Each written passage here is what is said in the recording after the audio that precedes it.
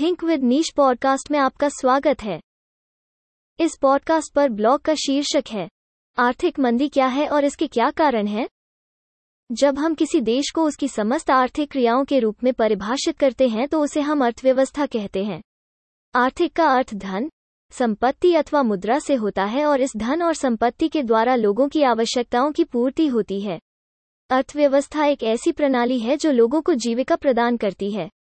एक देश की अर्थव्यवस्था में कृषि, उद्योग, व्यापार, सेवा आदि क्षेत्र मिलकर राष्ट्रीय उत्पादन का निर्माण करते हैं, ताकि समाज के सभी लोग अपने जीवन में मूलभूत आवश्यकताओं की पूर्ति भलीभांति कर सकें। साथ ही इस व्यवस्था या प्रक्रिया से जीविका प्राप्त कर सकें। मनुष्य अपने अनुरूप अपनी जीविका के संचालन की व्यवस्था कर सके। उत्पादन, उपभोग एवं निवेश अर्थव्यवस्था के आधारभूत स्तंभ हैं, जिनका संचालन मनुष्यों द्वारा किया जाता है। साधारण शब्दों में अर्थव्यवस्था मनुष्यों द्वारा मनुष्यों की आर्थिक उन्नति के लिए की जाने वाली व्यवस्थित कार्यप्रणाली है, जिसमें समुचित आर्थिक विकास जुड़ा होता है। लेकिन जब यही कार्यप्रणाली कुछ कारणों से अव्यवस्थित हो जाती है तो पूरी अर्थव्यवस्था हिल जाती है। तो ऐसी परिस्थिति में आर्थिक मंदी का सामना करना पड़ता है। अब यह आर्थिक मंदी क्या है और इसके क्या कारण हैं, इस ब्लॉग के माध्यम से विस्तार से जानते हैं। आर्थिक मंदी क्या है? किसी भी देश का विकास निर्भर करता है उस देश की अर्थव्यवस्था पर, और जब इसी अर्थव्यवस्था में लगातार गिरावट होती है तो उसे हम आर्थिक मंदी कहते हैं। आर्थिक मंदी को फाइनेंशियल क्राइसिस या इकोनॉमिकल स्लोडाउन भी कहा जाता है। यदि किसी अर्थव्यवस्था की विकास दर या जीडीपी तिमाही दर तिमाही लगातार घट रही है, तो इस स्थिति को आर्थिक मंदी का बड़ा संकेत माना जाता है।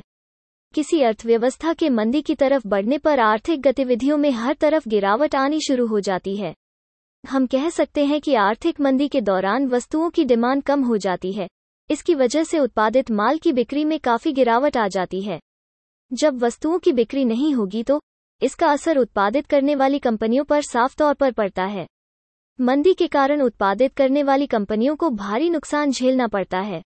आर्थिक मंदी को हम साधारण सी भाषा में समझें तो यह कह सकते हैं कि लोगों के पास जब पैसे की कमी हो जाती है तब वे अपनी आवश्यकताओं को कम कर देते हैं। जब आवश्यकताएं कम हो जाती हैं तो उत्पादित माल की बिक्री नहीं हो पाती है, और जब माल की बिक्री नहीं होगी तो कंपनी को नुकसान हो जाता है। जब कंपनियों को नुकसान होता है तो वो अपने कर्मचारियों की संख्या भी कम कर देती है, जिससे कई लोग बेरोजगार हो जाते हैं और उनके ऊपर आर्थिक संकट मंडराने लगता है, और अपने परिवार का पालन पोषण करने में असमर्थ होने पर कई लोग अपनी जान तक दे देते हैं। और इसके अलावा भी देश में कई तरह की अन्य समस्याएं भी उत्पन्न हो जाती हैं। ऐसे ही जब अंतर्राष्ट्रीय स्तर पर लगातार वस्तुओं और सेवाओं के उत्पादन में गिरावट हो जाती है और सकल घरेलू उत्पाद कम से कम 3 महीने डाउन ग्रोथ में पहुंच जाता है, तो इस स्थिति को विश्व आर्थिक मंदी कहते हैं। आर्थिक मंदी के क्या कारण हैं? आर्थिक मंदी के कई कारण होते हैं, जैसे कि अभी पीछे संपूर्ण विश्व को भयानक रूप से आर्थिक मंदी झेलनी पड़ी थी, और देखा जाए तो यह अब तक की सबसे बड़ी आर्थिक मंदी है।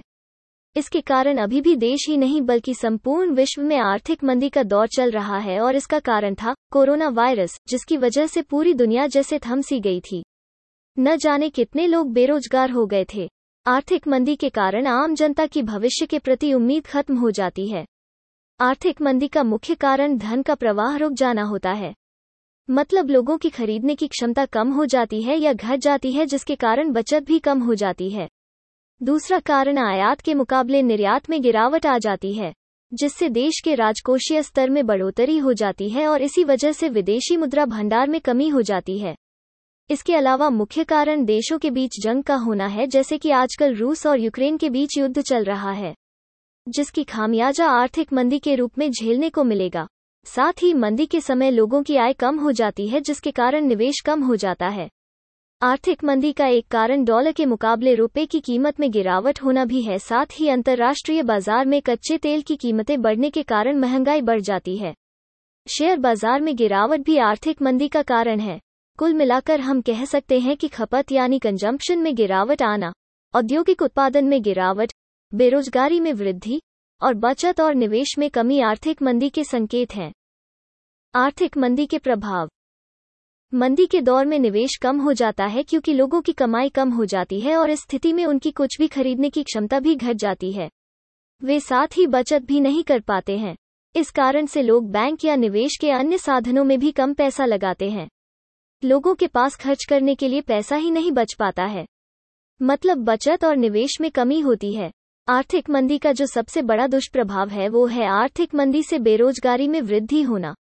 कोरोना वायरस से पूर्व विश्व की सबसे बड़ी आर्थिक मंदी साल 1929 में आई मंदी को माना जाता था। 1930 के दशक की महामंदी को दुनिया की सबसे विध्वंसक आर्थिक त्रासदी माना जाता है। इस त्रासदी ने लाखों लोगों की जिंदगी बर्बाद कर दी और कई लोगों को अपनी नौकरियों से हाथ धोना पड़ा। उस दौरान 1,30,00,000 लोग बेरोजगार हो गए थे। दरअसल इसकी शुरुआत 29 अक्टूबर 1929 को अमेरिका में शेयर मार्केट के गिरने से हुई थी। इसका खामियाजा लगभग अगले एक दशक तक दुनिया के अधिकांश देशों को भुगतना पड़ा था। इसकी वजह से आर्थिक गतिविधियां ठप हो गई थी। अंतर्राष्ट्रीय व्यापार भी खत्म हो गया था। उस वक्त 5,000 से भी अधिक बैंक बंद हो गए।